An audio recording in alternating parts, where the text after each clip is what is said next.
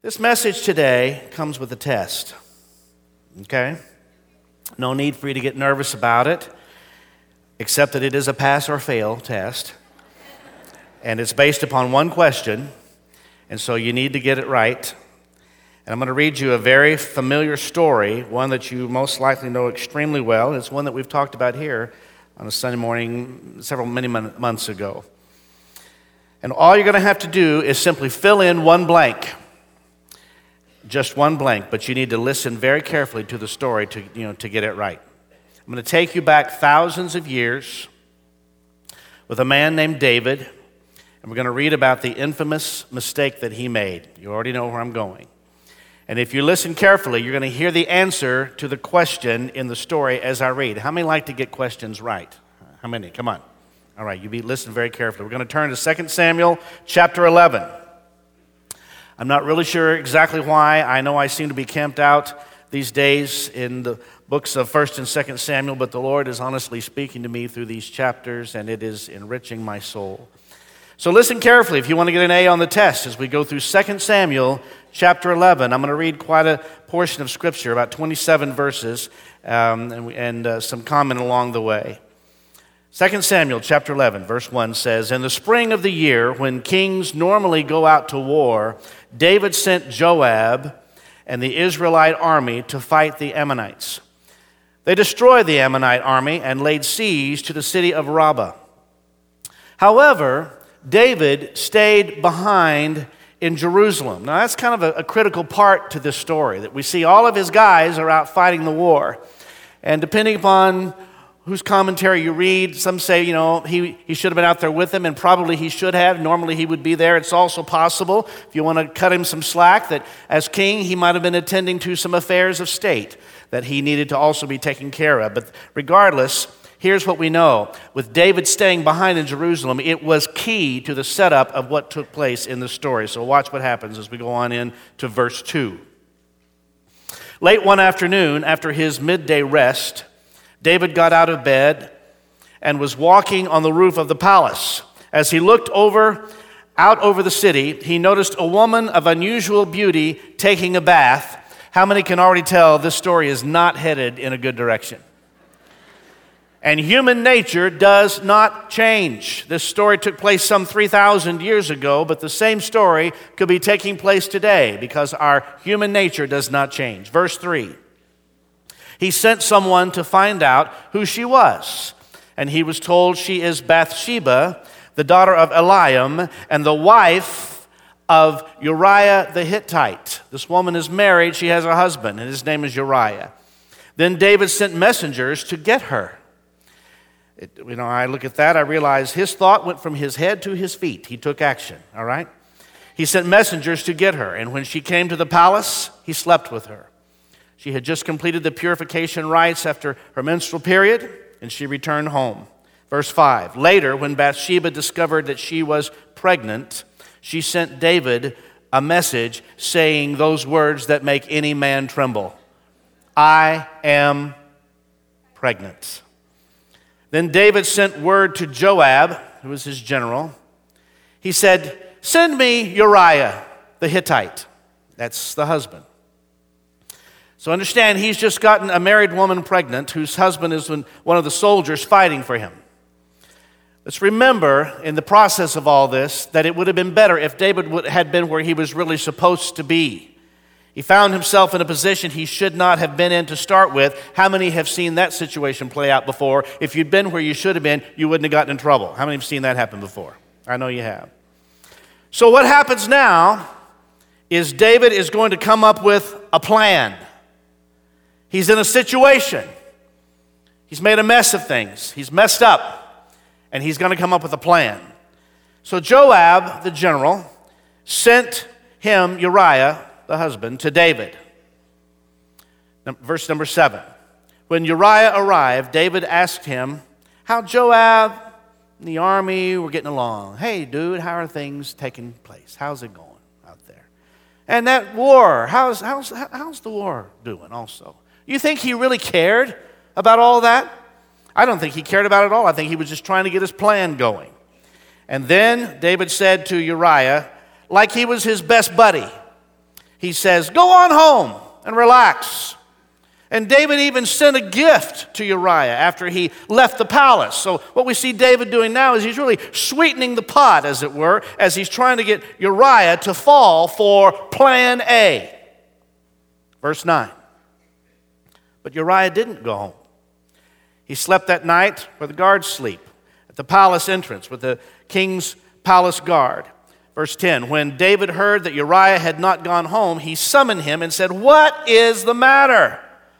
Why didn't you go home last night after being away for so long? You see what he's trying to do here. Verse 11, Uriah replied, the ark and the armies of Israel and Judah are living in tents. Come on, man. I can't do that to my brothers. And Joab and my master's men are camping in the open fields. How could I go home to wine and dine and sleep with my wife? I swear that I would never do such a thing. How many know that David's got to be feeling like a worm about right now? He should. So, plan A didn't work. So now we see the unfolding of plan B as we go through the text. Verse 12. Well, stay here today, David told him, and tomorrow you may return to the army. So Uriah stayed in Jerusalem that day and the next. And then David invited him to dinner and got him drunk. This is all part of plan B. But even then, he couldn't get Uriah to go home to his wife. And again, Uriah slept where the king's guards sleep. So plan A was, go be with your wife. Uriah said, can't do that. I'm an Israeli SEAL, man. Got commitments. I can't go down to my house. Plan B was, get him drunk so he would sleep with his wife, get her pregnant, and they would think that this was their baby. He gets drunk, falls asleep, but never makes it down to the house. But guess what? David's not done. How many know that when you are in sin, you can get extremely creative?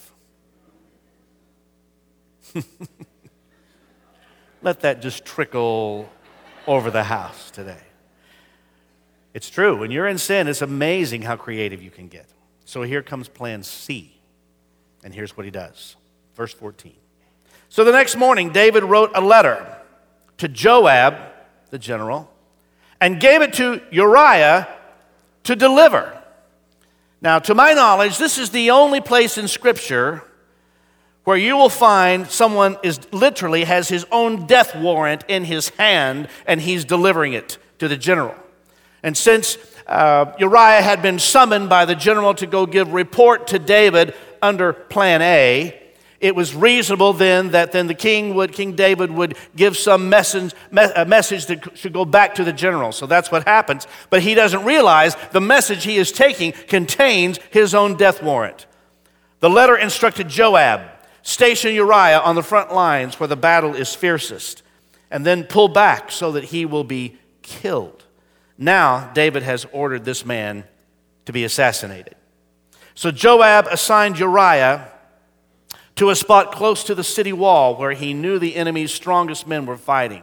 And when the enemy soldiers came out of the city to fight, Uriah the Hittite was killed along with several other Israelite soldiers. Mission accomplished. Then Joab sent a battle report to David. He told his messenger, report all the news of the battle to the king. But he might get angry and ask, why did the troops go so close to the city? Didn't they know there would be shooting from the walls? Wasn't Abimelech, son of Gideon, killed at Thebez by a woman who threw a millstone down on him from the wall? Why would you get so close to the wall? Well, then tell him Uriah the Hittite was killed too. So the messenger went to Jerusalem and gave a complete report to David. The enemy came out against us in the open fields, he said, and as we chased them back to the city gate, the archers on the wall shot arrows at us. Some of the king's men were killed. And right here is David getting the news for the first time, including Uriah the Hittite. Now watch what happens. Verse 25. Well, tell Joab, David says, tell Joab not to be discouraged, David said. The sword devours this one day and that one tomorrow. Fight harder next time and surely you will conquer the city, as if it were absolutely nothing. His attitude to us could easily be read as, thank God this thing is done and my problems are over. When Uriah's wife heard that her husband was dead, she mourned for him. She didn't know how, she didn't know why. When the period of mourning was over, David sent for her and brought her to the palace, and she became one of his wives. Then she gave birth to a son. So what we see is plan A did not work. Plan B did not work. Plan C worked. And it seems like now, at this point in the story, the husband is dead. I'll marry her. Honeymoon night, she gets pregnant. We have a baby. No one will do the math. And we'll go ahead and begin to say this baby is from our marriage and that is now established and everything will be just fine. However, there is one more line in this text. It's verse 27b that makes it clear to us that this story is not over. And that line is this: but the Lord was displeased with what David had done. How many know when you hear that, the story ain't over? So here's your test question today, Bethesda. You ready for it? I want to ask you, and I want to see how well you were listening to the story, because the answer is clearly in our story.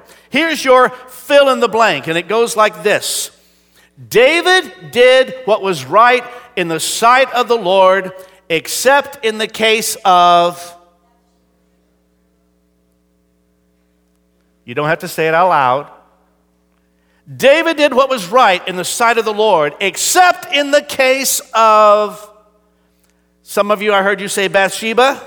Some would say in the case of the adultery, except in the case where he slept with that other guy's wife. Well, let me take you to one other passage of Scripture with the correct answer. Because the Bible says in 1 Kings 15:5, and this is what will get your attention. 1 Kings 15:5, for David had done what was right in the eyes of the Lord and had not failed to keep any of the Lord's commands all the days of his life, except in the case of, survey says, how many got it right?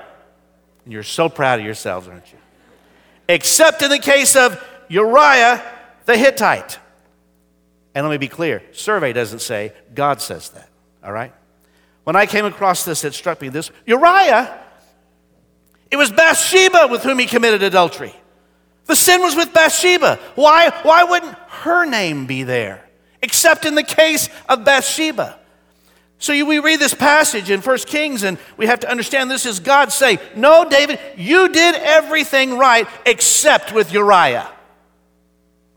So a crazy mind like mine starts to think this way. Was God grading sin? Was he giving different weight or value to different sins? Maybe God is saying that murder is worse than adultery.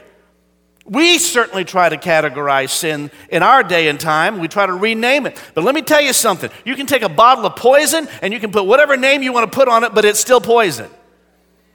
We don't even call it adultery anymore. We call it an affair to sort of soften the blow. In God's eyes, it's adultery.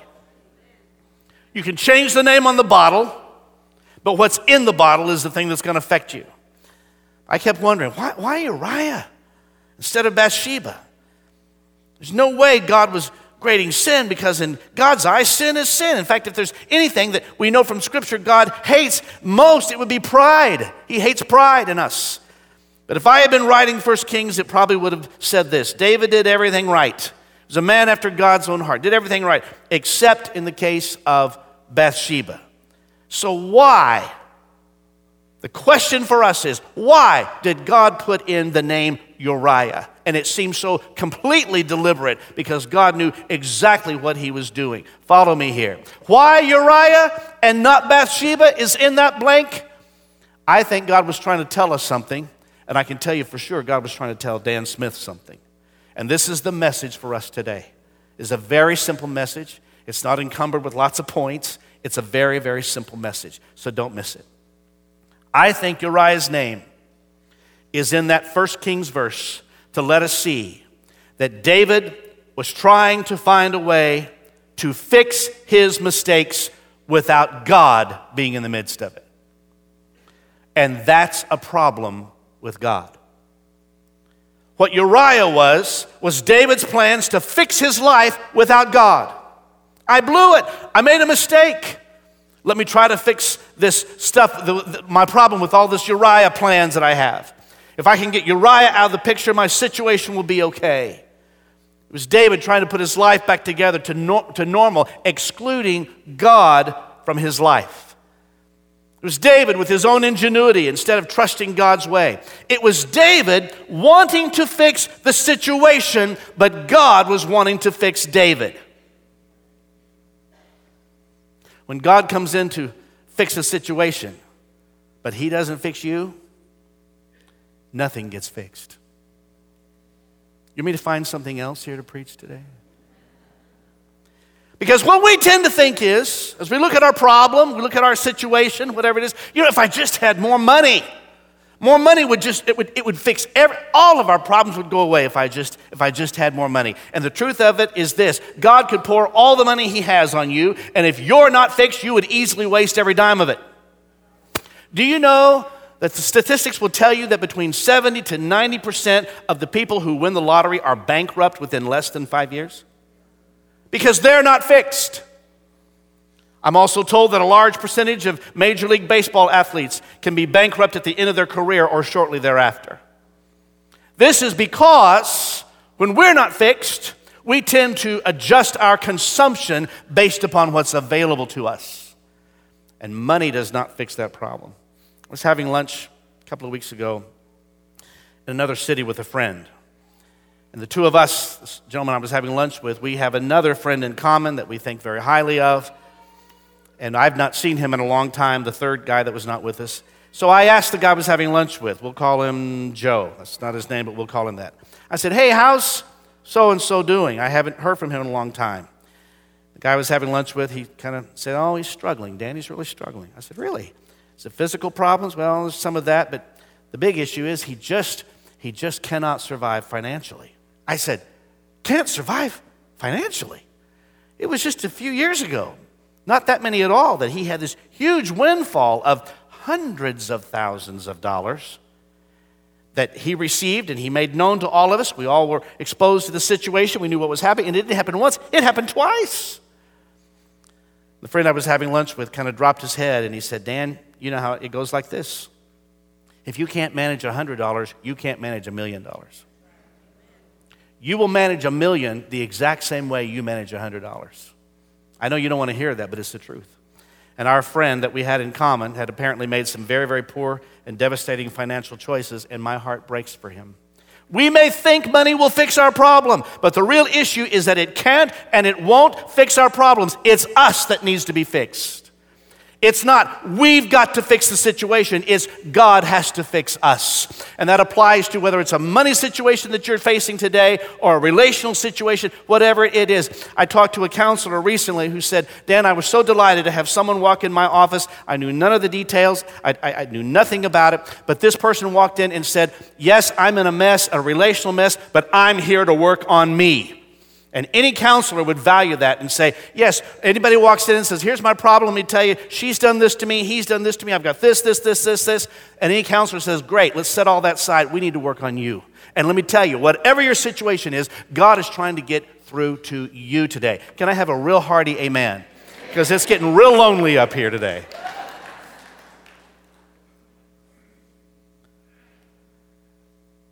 No matter how hard you try to fix your situation, no matter how hard you deal with the Uriah in your life, you may get rid of him. But let me tell you something. There's going to be 10,000 more Uriahs that are going to mess up your life. And you'll go from plan A to plan B to plan C. You'll go all the way to plan Z. You may come back around to double A, double B, double C, whatever it takes. And the issue for David wasn't Bathsheba and adultery, though that was sin. The issue was God was wanting to get to David. It's the words that we hear from our children when they are little and you're trying to help them. And how many of you will know this is true? When you're watching them try to grab something or open a bottle or unscrew something, and we say, here, let me help you. And what does a 4-year-old child say to you? No, I want to do it myself. Isn't that what they say? And we want to say to them, if you'll just let me do it, it'd be so much easier. I'm watching you struggle to open this thing, and you can't, and you won't be able to. I'm your Father, and I have a better view of the situation. If you will let me help you in this, we can see something take place.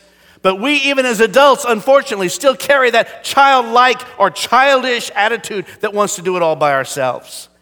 And here's the truth, folks, and I know you know this is true. You can't fix life without fixing you, and the only one that can fix you is the Lord Jesus Christ himself. Because once you start putting all your Uriah plans in place, it always goes bad. It always goes bad. Guess what? The credit card statement is going to show up when you're not at home and somebody else is going to read it. The finance department where you work is going to be asking more questions like, where did the petty cash go? Whenever you try to cover up something, God loves you so much that he will not allow it to stay covered up. He'll uncover it, not because he's your enemy, but because he loves you that much. How many are thankful today that God loves you? It's what he does, and that's how he moves in your life, to let you know that you can't become like David. Uriah stands for David trying to find a way to fix his problem without God. Uriah is saying, I messed things up. I just can't fix this thing. So everything's got to work out somehow, and God's going, no, it's not the thing, it's you. And I'm here to say this to you in this simple message. It's you God is going after today, dear church. That's why when it seems like when you're trying to find a way, it looks like God is not moving. He's standing right in the way. When you try to get around him, he's not moving. He's not going anywhere. He's standing right there. You may be trying to work all the way around. He's standing right there. He's not going to move. Why? Because he loves you that much. You've heard me tell this story before, but it bears repeating today. The captain of a ship looked into the darkness of night and saw faint lights coming at him from the distance. Immediately, he told his signalman to send a message. And the message went back to the lights, alter your course 10 degrees south. The message promptly returned, alter your ship 10 degrees north. The captain was angry that his command had been ignored, so he sent a second message, alter your course 10 degrees south, I'm the captain. Soon another message was received, alter your course 10 degrees north, I'm a seaman, third class, my name is Jones. The captain goes into a rage.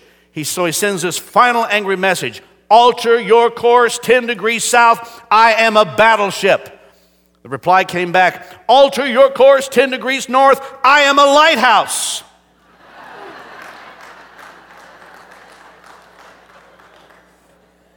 How many know the lighthouse wasn't going anywhere? Can I tell you something? Neither is God. Why? Because he loves you that much. You may be frustrated with him. You may be angry at him today. You may be in such a mess and you were wanting things, and he's standing right there in the way because he loves you that much.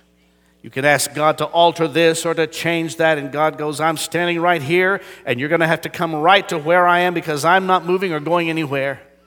And instead of asking God to change your circumstances, and some of you have been doing that for months, if not years, God, change this circumstance. God says, let me change you and set you on the right track of where you are supposed to be according to the plan that I have designed for you. That's what God does. Somebody just give the Lord praise for that today. Come on, come on, come on.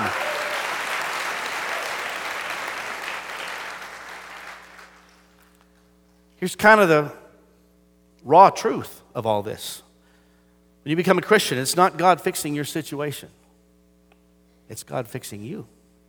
Some people think when they come to church, I've seen this happen, you have too, that somehow you come to church and we sprinkle magic dust on you, and you walk out and everything about your situation has changed, and you'll step out to your car and you'll hear harps playing and angels singing all the way to the car. And suddenly you're kind to everyone at work, and you open up your bills tomorrow morning and everything has been paid. Hallelujah. Or that you leave this place today, ma'am, and you go home to your angry husband who won't come to church with you, and he's got lunch all prepared for you, smookums at the table, right, just for you. How many know it does not work like that? But what God does is he doesn't quickly change your situation, but he changes you. And you are a changed person when you go back to work.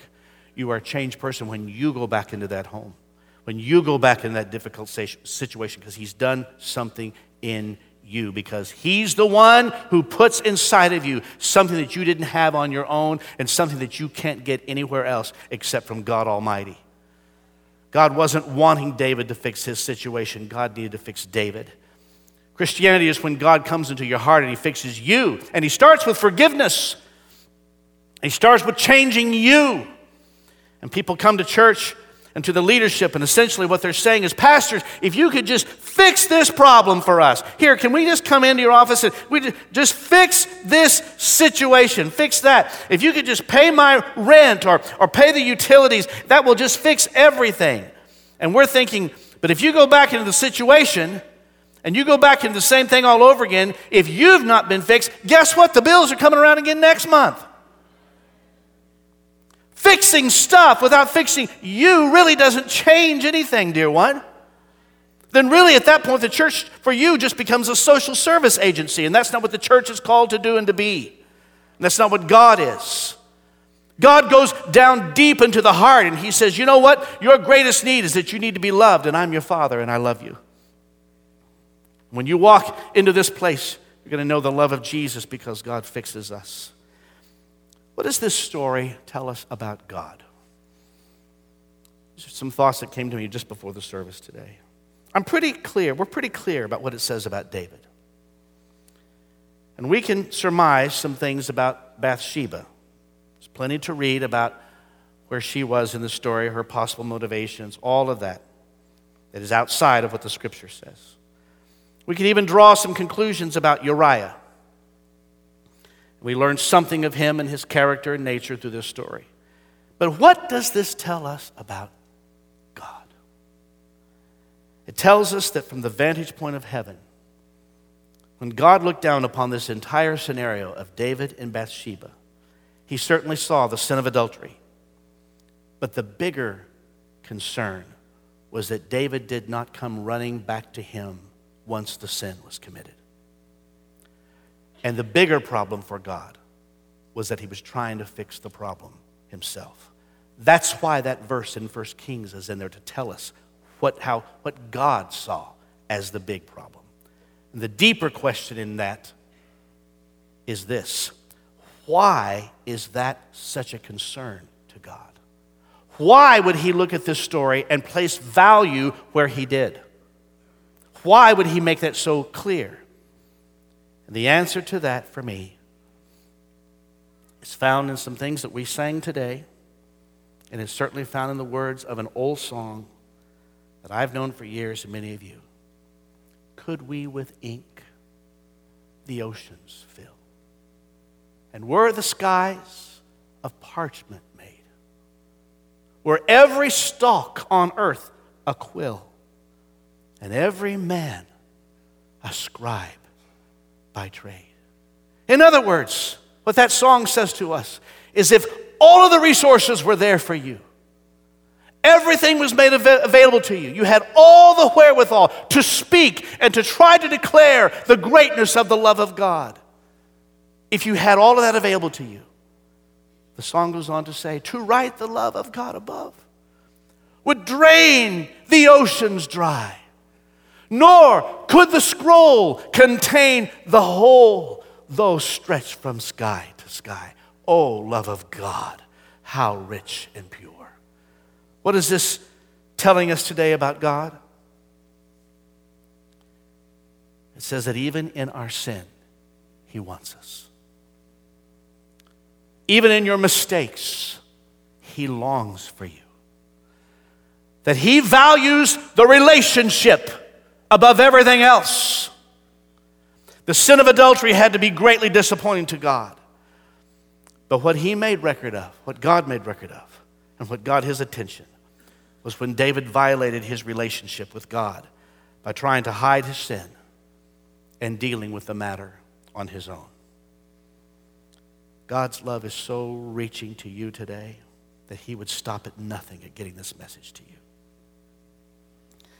Most of you will recall what took place in just 5 minutes in New York City on January 15th of 2009. It was the landing of the U.S. Airways Flight 1549 in the Hudson River. How many remember that when that took place? Do you know that When the flight took off from LaGuardia, it was 2 minutes in the air before a flock of Canadian geese hit the engine, and both engines went out. 2 minutes. And then Captain Chesley Sullenberger, known as Captain Sully, had 3 minutes to land the plane. The whole thing took place in just 5 minutes. 2 minutes in the air, wham! The geese hit the engines. Birds knock out the engines, and now a jet is a glider. LaGuardia said, "Come back to the airport." Captain Sully said, "Unable." LaGuardia responded back, "Go to New Jersey." "Can't," was the response. And then Captain Sully responded back. He said, "We're going to the Hudson." As the jet, now a glider, turns, they thought they were going to hit the George Washington Bridge. They didn't even know if they were going to clear those giant pillars that are part of the George Washington Bridge structure. And as they're coming in, it had to be just right, just the exact degree. If not, the plane would snap in half. And the reports came from the passengers later that the captain didn't even talk to them when this was all taking place. He was reading the manual. The only thing they ever heard from the captain was when they were right over the Hudson, they heard these words, "Brace for impact." Can you imagine being in a plane, knowing that it doesn't seem to be going where it's supposed to be going, and all you hear is "brace for impact"? But miraculously, that plane landed on the Hudson River, and 155 people all get out, and miraculously, not one person dies. And all this was done in 3 minutes after the birds hit the plane. And after the fact, Captain Sully said this. He says, "I've never done this before." He said, "I've been flying for years." And if you read his bio, and I did a couple of days ago, read his bio online, you'll see that he was a very seasoned and highly skilled pilot. But he said, "I've never done this before. We've never practiced the ditch the plane in the Hudson River maneuver because you never think that's going to happen."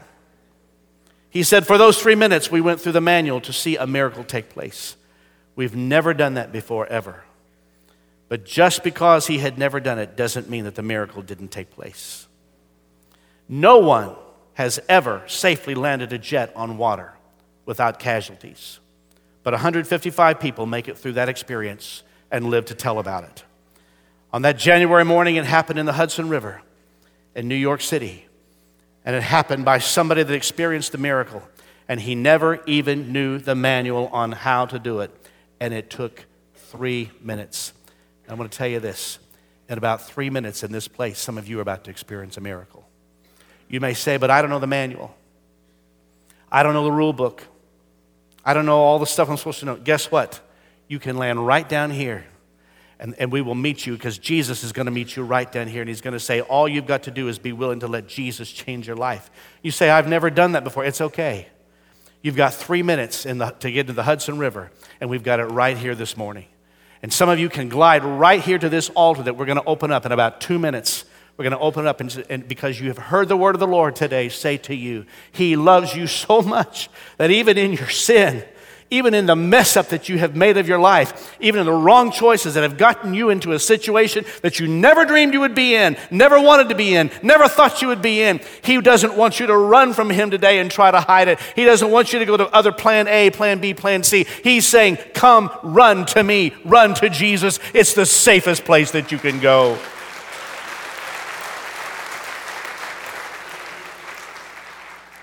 As I prayed over this service today, I said, "Lord, I know there are going to be people who are saying, I am so tired of trying to fix my circumstances, and I'm ready, God, for you to fix me." And that's why we're going to open this altar in about 1 minute. I want you, God, to fix me. I may not know all the stuff in the manual, none of us do, but I know this: God loves you, and God is able, and He can change you and begin to do something incredible in your life. Would you bow your heads in prayer with me, please? Oh, Jesus. Church, just begin to pray. Something is about to be birthed here this morning. I believe it. I believe it. I believe it. I know God wants to do something incredible here today. Oh, Father, this is a miracle moment, because there are people in this place who I believe are going to finally say, "I'm sick of and tired of trying to change my situation. If I could just get this job, or just get this situation, or move to this place." But God, help us to realize that fixing the situation without fixing us is fruitless and pointless. It does not help. Help us to understand that Christianity is God fixing me no matter what the situation. God helps me. God is with me. He is Emmanuel, God with us, and He makes us an overcomer. My life is not and does not have to be ruled by situations. It is not ruled by trying to win people's love or trying to get people to love us. We already know that God loves us. And today, God, as we've been praying, people are about to make a landing right here at this altar. They don't know all the rules. They don't know all the religious stuff. But this day is going to be the day that a life is changed because of what you're wanting to do. So God, today, we're going to be bold enough to say, I'm going to come to this altar and say, God, fix me. I need you to change me. Work in me. Lord, let there be a miracle landing here this morning. Before we leave here today, with your heads bowed and your eyes closed, if you're here and you just say, Pastor Dan, I've had so many Uriah situations in my life. So many times I've tried to fix it on my own. So many mess ups that I've tried to cover up and repair by myself. I've come up with so many plans to fix my life. I'm going to get this job. I'm going to get married to this person. I'm going to move here. I'm going to do that. And everything is falling apart. The wheels are just falling off of my life. Nothing is working. But today I realize no more plans. No more plan A, B, or C. Just like so many people that have been through a recovery program where they say, wherever you go, there you are.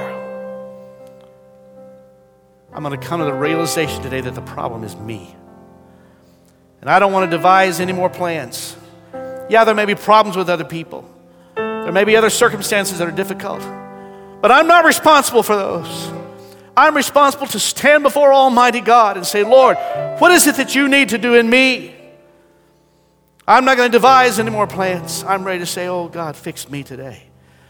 And if you're here today and you just say, Pastor Dan, I've had 1,000 plans, but today I'm asking God to change me.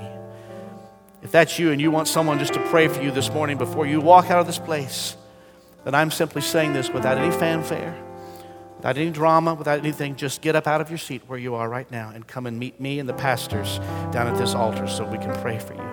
Wherever you are, I'll give you plenty of time. If that's you, come right now. I don't care if it's 1 or 100, it doesn't matter.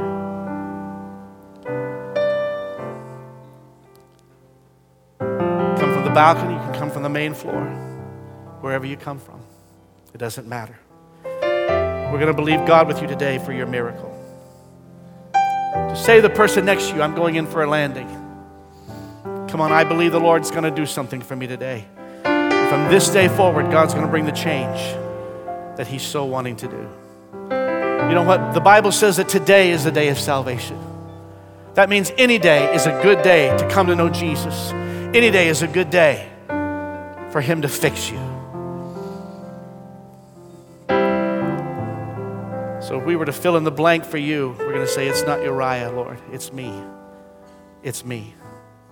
Today we're going to have the faith to believe that God can do the miraculous. And He does that when we simply say, Jesus, come in and change me. Come on, we're waiting for you, my friend. We're waiting for you. Just come from wherever you are. The back of the main floor, the balcony, we're waiting for you. Some of our prayer partners need to come and pray for these that are coming. If you would do it right now, please.